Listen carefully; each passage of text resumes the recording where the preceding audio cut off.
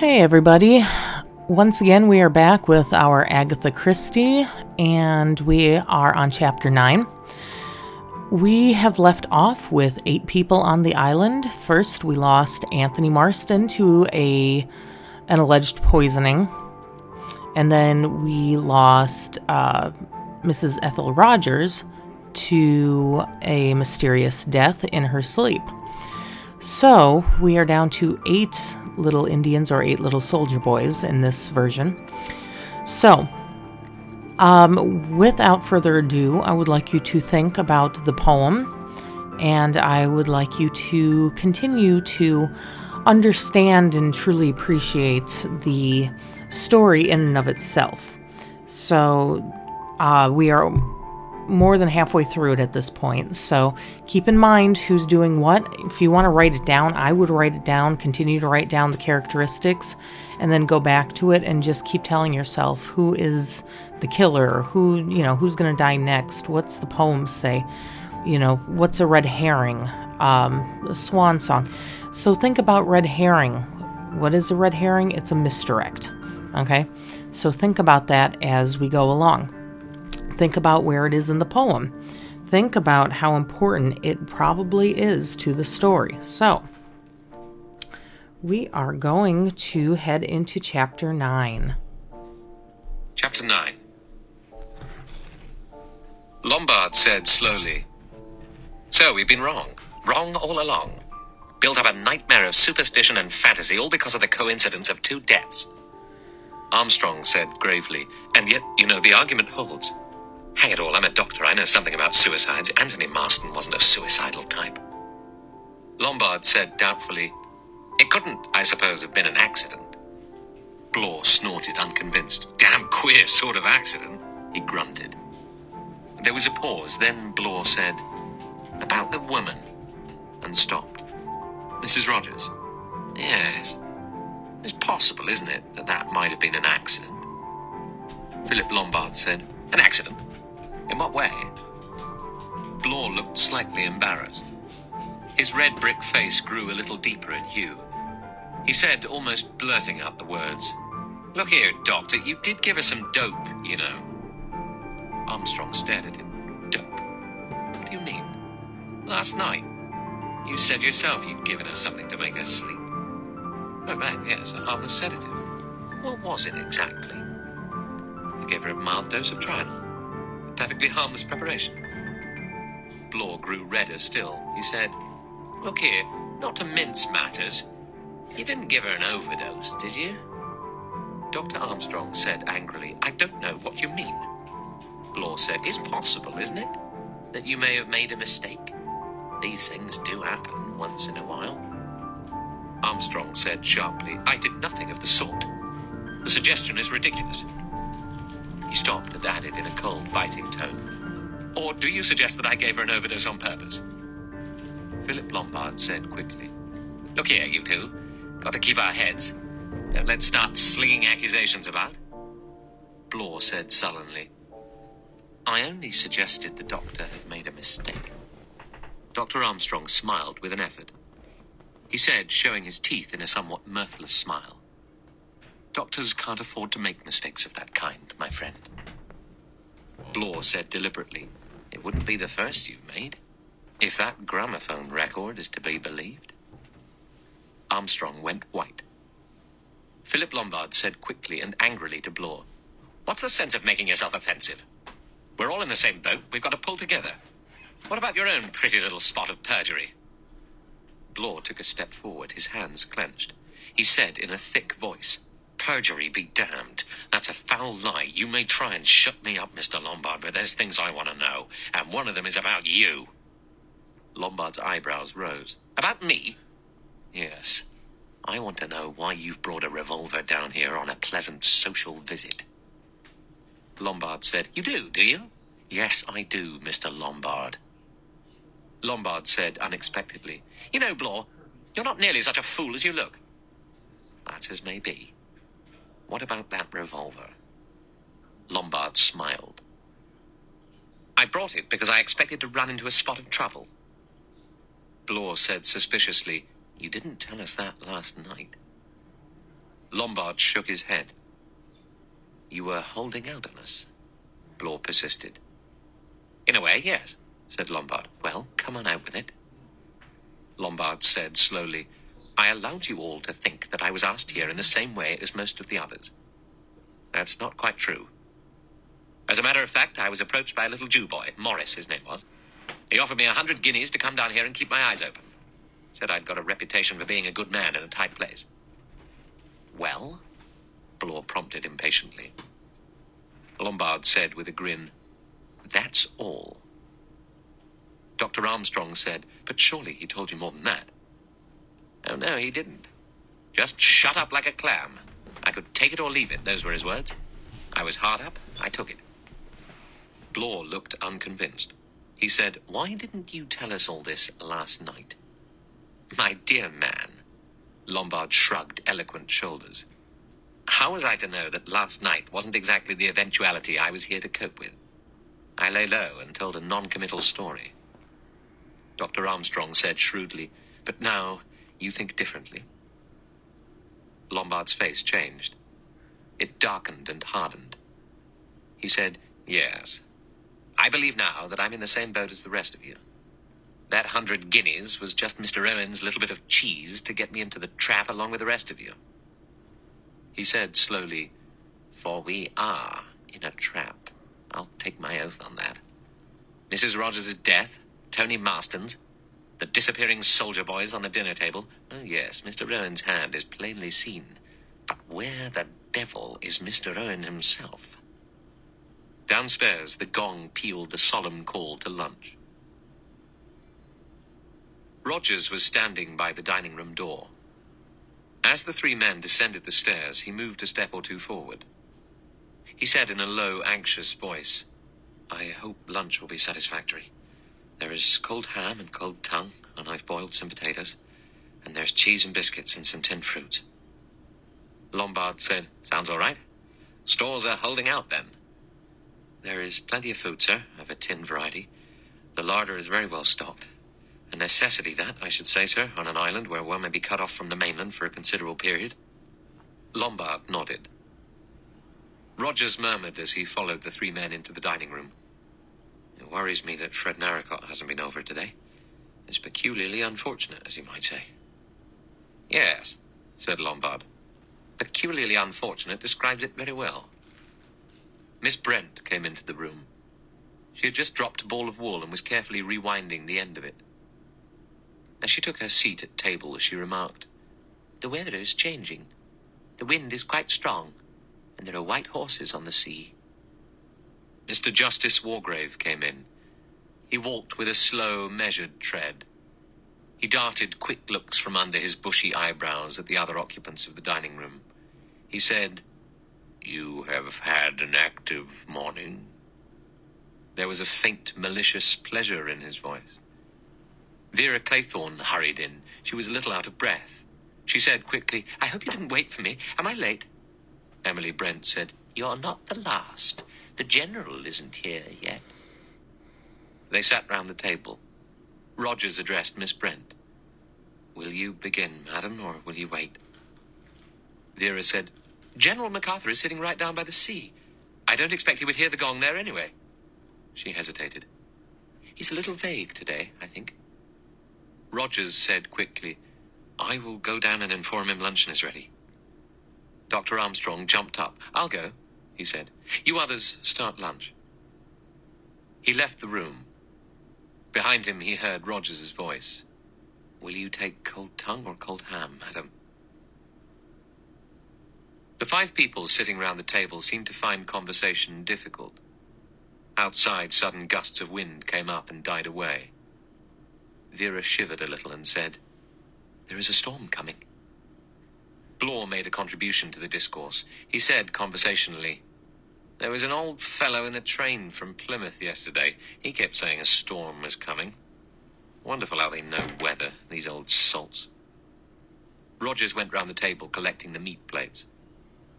Suddenly, with the plates held in his hands, he stopped. He said in an odd, scared voice, There's somebody running. They could all hear it. Running feet along the terrace. In that minute they knew without being told. As by common accord, they all rose to their feet. They stood looking towards the door. Dr. Armstrong appeared, his breath coming fast. He said, "General MacArthur, dead." The word burst from Vera explosively. Armstrong said, "Yes, he's dead." There was a pause. A long pause. 7 people looked at each other and could find no words to say. The storm broke just as the old man's body was borne in through the door. The others were standing in the hall. There was a sudden hiss and roar as the rain came down.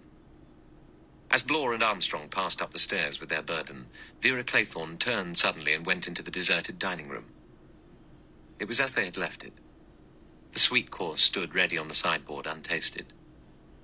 Vera went up to the table. She was there a minute or two later when Rogers came softly into the room. He started when he saw her. Then his eyes asked a question. He said, "Oh, miss, I just came to see." In a loud, harsh voice that surprised herself, Vera said, "You're quite right, Rogers. Look for yourself. There are only 7. General MacArthur had been laid on his bed. After making a last examination, Armstrong left the room and came downstairs. He found the others assembled in the drawing room. Miss Brent was knitting. Vera Claythorne was standing by the window looking out at the hissing rain. Blore was sitting squarely in a chair, his hands on his knees. Lombard was walking restlessly up and down. At the far end of the room, Mr. Justice Wargrave was sitting in a grandfather chair. His eyes were half closed. They opened as the doctor came into the room. He said in a clear, penetrating voice, "Well, doctor?" Armstrong was very pale.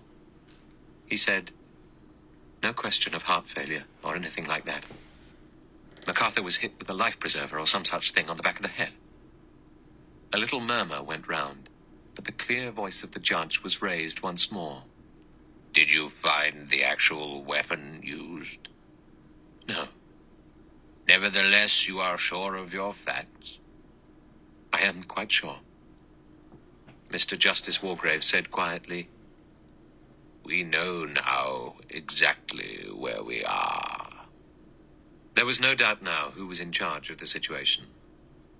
This morning Wargrave had sat huddled in his chair on the terrace, refraining from any overt activity. Now he assumed command with the ease born of a long habit of authority. He definitely presided over the court. Clearing his throat, he once more spoke. "This morning, gentlemen, whilst I was sitting on the terrace, I was an observer of your activities. There could be little doubt of your purpose. You were searching the island for an unknown murderer." "Quite right, sir," said Philip Lombard.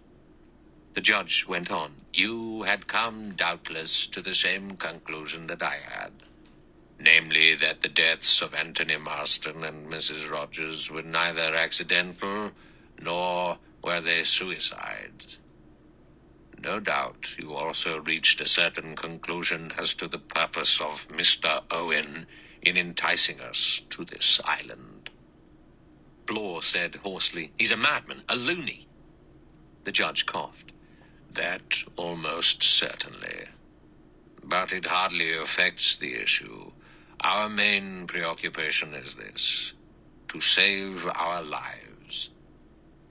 Armstrong said in a trembling voice, "There's no one on the island, I tell you, no one." The judge stroked his jaw. He said gently, "In the sense you mean, no. I came to that conclusion early this morning. I could have told you that your search would be fruitless. Nevertheless, I am strongly of the opinion that Mr. Owen, to give him the name he himself has adopted, is on the island. Very much so. Given the scheme in question, which is neither more nor less than the execution of justice upon certain individuals for offenses which the law cannot touch, there is only one way in which that scheme could be accomplished. Mr. Owen could only come to the island In one way. It is perfectly clear. Mr. Owen is one of us. Oh, no, no, no. It was Vera who burst out, almost in a moan. The judge turned a keen eye on her. He said, "My dear young lady, this is no time for refusing to look facts in the face. We are all in grave danger. One of us is UN Owen, and we do not know which of us. Of the 10 people who came to this island, 3 are definitely cleared. Anthony Marston, Mrs. Rogers, and General MacArthur have gone beyond suspicion. There are 7 of us left. Of those 7, one is, if I may so express myself, a bogus little soldier boy." He paused and looked round. "Do I take it that you all agree?" Armstrong said, "It's fantastic, but I suppose you're right." Blore said, "Not a doubt of it. And if you ask me, I've a very good idea." A quick gesture of Mr. Justice Wargrave's hand stopped him. The judge said quietly, "We will come to that presently. At the moment, all I wish to establish is that we are in agreement on the facts." Emily Brent, still knitting, said, "Your argument seems logical. I agree that one of us is possessed by a devil." Vera murmured, "I can't believe it. I can't." Wargrave said, "Lombard." "I agree, sir, absolutely." The judge nodded his head in a satisfied manner. He said, "Now, let us examine the evidence. To begin with, is there any reason for suspecting one particular person? Mr. Blore, you have, I think, something to say?" Blore was breathing hard. He said, "Lombard's got a revolver. He didn't tell the truth last night. He admits it." Philip Lombard smiled scornfully. He said, "I suppose I'd better explain again." He did so, telling the story briefly and succinctly. Blore said sharply, "What's to prove it? There's nothing to corroborate your story." The judge coughed. "Unfortunately," he said, "we are all in that position. There is only our own word to go upon." He leaned forward. "You have none of you yet grasped what a very peculiar situation this is. To my mind, there is only one course of procedure to adopt. Is there anyone whom we can definitely eliminate from suspicion on the evidence which is in our possession?" Dr. Armstrong said quickly, "I am a well-known professional man. The mere idea that I can be suspected of..." Again, a gesture of the judge's hand arrested a speaker before he finished his speech. Mr. Justice Wargrave said in his small, clear voice, "I, too, am a well-known person, but, my dear sir, that proves less than nothing. Doctors have gone mad before now. Judges have gone mad. So," he added, looking at Blore, "have policemen." Lombard said, "At any rate, I suppose you'll leave the women out of it." The judge's eyebrows rose. He said in the famous acid tones that counsel knew so well, "Do I understand you to assert that women are not subject to homicidal mania?" Lombard said irritably, "Of course not. But all the same, it hardly seems possible." He stopped. Mr. Justice Wargrave, still in the same thin, sour voice, addressed Armstrong. "I take it, Dr. Armstrong, that a woman would have been physically capable of striking the blow that killed Paul MacArthur?" The doctor said calmly, "Perfectly capable, given a suitable instrument, such as a rubber truncheon or cosh." "It would require no undue exertion of force?" "Not at all." Mr. Justice Wargrave wriggled his tortoise-like neck. He said, "The other 2 deaths have resulted from the administration of drugs. That, no one will dispute, is easily compassed by a person of the smallest physical strength." Vera cried angrily, "I think you're mad." His eyes turned slowly till they rested on her. It was the dispassionate stare of a man well used to weighing humanity in the balance. She thought, he's just seeing me as a specimen, and the thought came to her with real surprise. He doesn't like me much. In a measured tone, the judge was saying, "My dear young lady, do try and restrain your feelings. I am not accusing you." He bowed to Miss Brent. "I hope, Miss Brent, that you are not offended by my insistence that all of us are equally under suspicion." Emily Brent was knitting. She did not look up. In a cold voice, she said, "The idea that I should be accused of taking a fellow creature's life, not to speak of the lives of 3 fellow creatures, is of course quite absurd to anyone who knows anything of my character. But I quite appreciate the fact that we are all strangers to one another, and that, in those circumstances, nobody can be exonerated without the fullest proof. There is, as I have said, a devil amongst us." The judge said, "Then we are agreed. There can be no elimination on the ground of character or position alone." Lombard said, "What about Rogers?" The judge looked at him unblinkingly. "What about him?" Lombard said, "Well, to my mind, Rogers seems pretty well ruled out." Mr. Justice Wargrave said, "Indeed? And on what grounds?" Lombard said, "He hasn't got the brains, for one thing. And for another, his wife was one of the victims." The judge's heavy eyebrows rose once more. He said, "In my time, young man, several people have come before me accused of the murders of their wives, and have been found guilty." "Oh, I agree. Wife murder is perfectly possible. Almost natural, let's say. But not this particular kind. I can believe in Rogers killing his wife because he was scared of her breaking down and giving him away. Or because he'd taken a dislike to her. Or because he wanted to link up with some nice little bit rather less long in the tooth. But I can't see him as the lunatic Mr. Owen dealing out crazy justice and starting on his own wife for a crime they both committed." Mr. Justice Wargrave said, "You are assuming hearsay to be evidence. We do not know that Rogers and his wife conspired to murder their employer.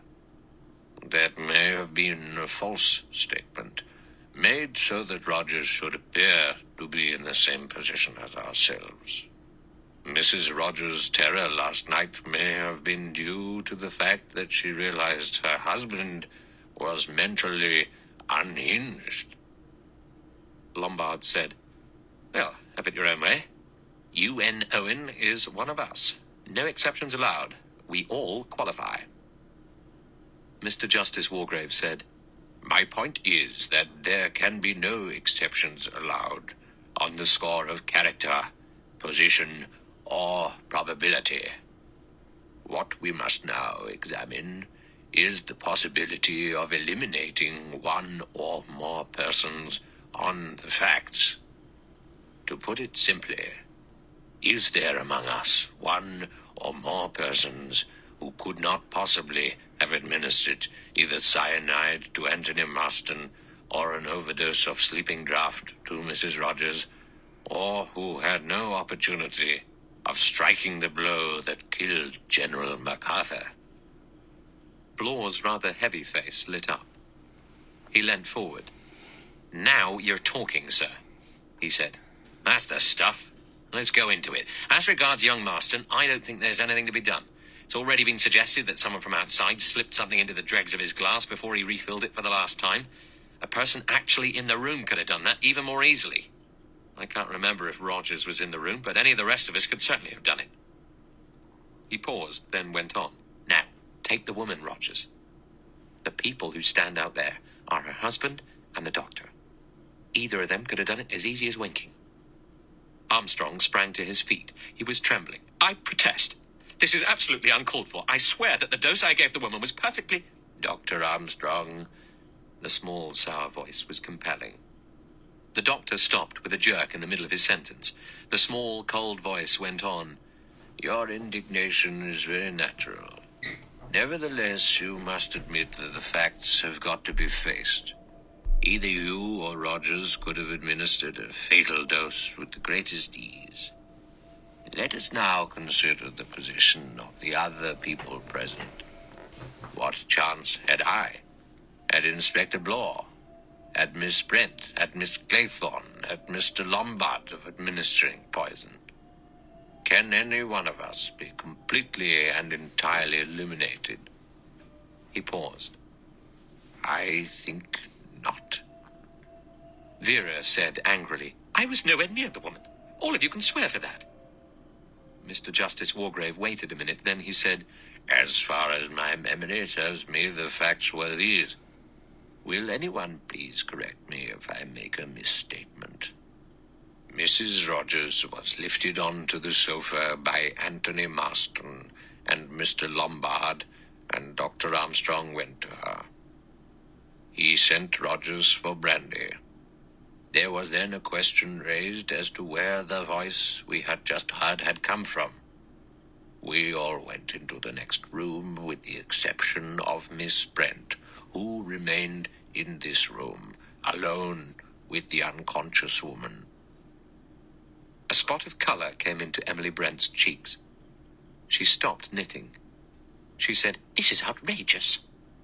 The remorseless small voice went on, When we returned to this room, you, Miss Brent, were bending over the woman on the sofa. Emily Brent said, Is common humanity a criminal offense? Mr. Justice Wargrave said, I am only establishing facts. Rogers then entered the room with the brandy, which, of course, he could quite well have doctored before entering the room. The brandy was administered to the woman, and shortly afterwards her husband and Dr. Armstrong assisted her up to bed, where Dr. Armstrong gave her a sedative. Blore said, That's what happened, absolutely, and that lets out the judge, Mr. Lombard, myself, and Miss Claythorne. His voice was loud and jubilant. Mr. Justice Wargrave, bringing a cold eye to bear upon him, murmured, but does it? We must take into account every possible eventuality. Blore stared. He said, I don't get you. Mr. Justice Wargrave said, Upstairs in her room, Mrs. Rogers is lying in bed. The sedative that the doctor has given her begins to take effect. She is vaguely sleepy and acquiescent. Supposing that at that moment there is a tap on the door and someone enters bringing her, shall we say, a tablet or a draught with the message that the doctor says you ought to take this. Do you imagine for 1 minute that she would not have swallowed it obediently without thinking twice about it? There was a silence. Blore shifted his feet and frowned. Philip Lombard said, I don't believe in that story for a minute. Besides, none of us left this room for hours afterwards. There was Marston's death and all the rest of it. The judge said, Someone could have left his or her bedroom later. Lombard objected. But then Rogers would have been up there. Dr. Armstrong stirred. No, he said. Rogers went downstairs to clear up in the dining room and pantry. Anyone could have gone up to the woman's bedroom then without being seen. Emily Brent said, Surely, Doctor, the woman would have been fast asleep by then, under the influence of the drug you had administered. In all likelihood, yes, but it's not a certainty. Until you have prescribed for a patient more than once, you cannot tell their reaction to different drugs. There is sometimes a considerable period before a sedative takes effect. It depends on the personal idiosyncrasy of the patient towards that particular drug. Lombard said, Of course you would say that, Doctor.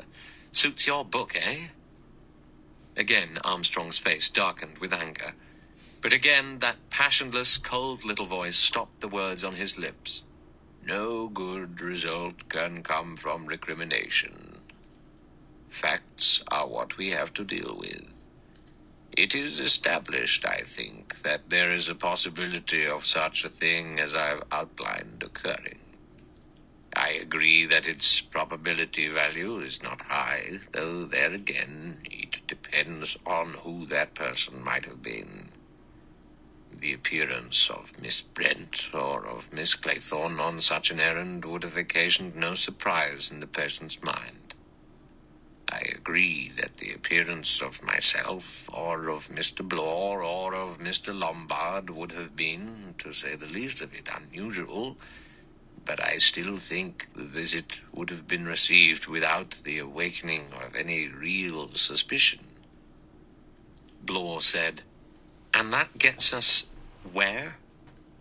Mr. Justice Wargrave, stroking his lip and looking quite passionless and inhuman, said, "We have now dealt with the second killing, and have established the fact that no one of us can be completely exonerated from suspicion." He paused and went on, "We come now to the death of General MacArthur. That took place this morning. I will ask anyone who considers that he or she has an alibi to state it in so many words. I myself will state at once that I have no valid alibi. I spent the morning sitting on the terrace and meditating on the singular position in which we all find ourselves.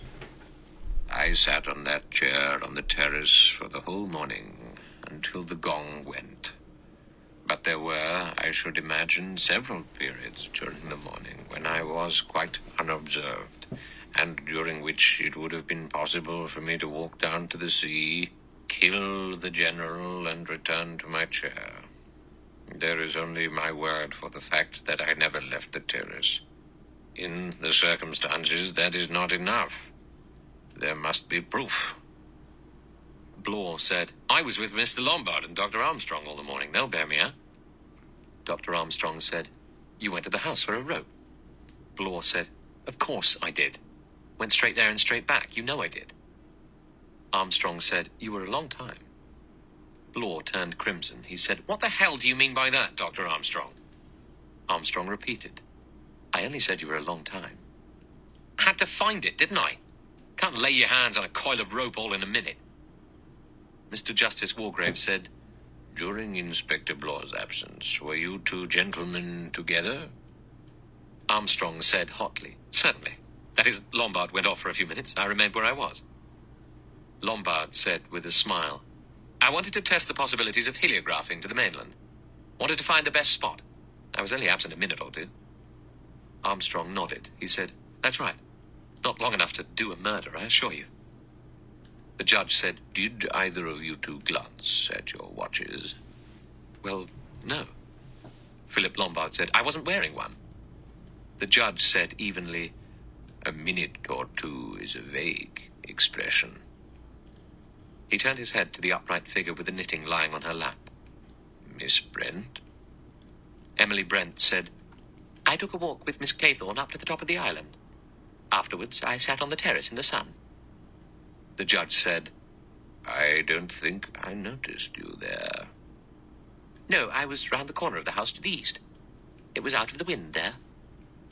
"And you sat there till lunchtime?" "Yes." "Miss Claythorne?" Vera answered readily and clearly, "I was with Miss Brent early this morning. After that, I wandered about a bit. Then I went down and talked to General MacArthur." Mr. Justice Wargrave interrupted. He said, "What time was that?" Vera, for the first time, was vague. She said, "I don't know. About an hour before lunch, I think. Or it might have been less." Blore asked, "Was it after we'd spoken to him or before?" Vera said, "I don't know. He was very queer." She shivered. "In what way was he queer?" The judge wanted to know. Vera said in a low voice, "He said we were all going to die. He said he was waiting for the end. He frightened me." The judge nodded. He said, "What did you do next?" "I went back to the house. Then, just before lunch, I went out again and up behind the house. I've been terribly restless all day." Mr. Justice Wargrave stroked his chin. He said, "There remains Rogers, though I doubt if his evidence will add anything to our sum of knowledge." Rogers, summoned before the court, had very little to tell. He had been busy all the morning about household duties and with the preparation of lunch. He had taken cocktails onto the terrace before lunch, and had then gone up to remove his things from the attic to another room. He had not looked out of the window during the morning, and had seen nothing that could have any bearing upon the death of General MacArthur. He would swear definitely that there had been 8 china figures upon the dining table when he laid the table for lunch. At the conclusion of Roger's evidence, there was a pause. Mr. Justice Wargrave cleared his throat. Lombard murmured to Vera Claythorne, "The summing up will now take place." The judge said, "We have inquired into the circumstances of these 3 deaths to the best of our ability. Whilst probability in some cases is against certain people being implicated, yet we cannot say definitely that any one person can be considered as cleared of all complicity. I reiterate my positive belief that of the 7 persons assembled in this room, 1 is a dangerous and probably insane criminal. There is no evidence before us as to who that person is. All we can do at the present juncture is to consider what measures we can take for communicating with the mainland for help, and in the event of help being delayed, as is only too possible given the state of the weather, what measures we must adopt to ensure our safety. I would ask you all to consider this carefully, and to give me any suggestions that may occur to you. In the meantime, I warn everybody to be upon his or her guard. So far, the murderer has had an easy task, since his victims have been unsuspicious. From now on, it is our task to suspect each and every one amongst us. Forewarned is forearmed. Take no risks, and be alert to danger. That is all." Philip Lombard murmured beneath his breath, "The court will now adjourn."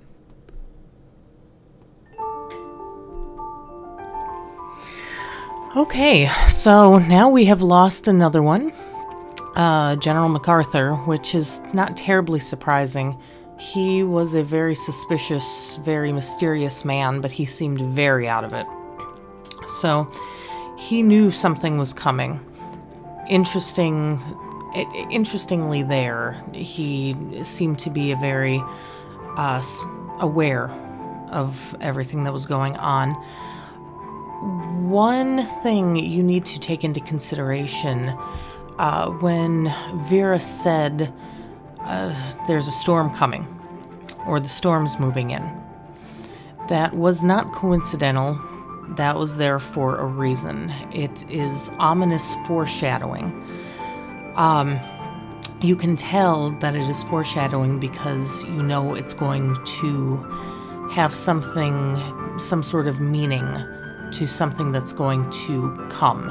So, as you know, foreshadowing is something that is hinting to something in the future, and this is more of an ominous foreshadowing. So when you think of a storm, you think of something hectic, you think of something bad, and she mentions it a couple times, sort of like the gentleman on the island, or at Paddington Station before they went over to the island. So there's a lot to think of there. They sat around and had a lot of thoughts about who it was and how it could have happened.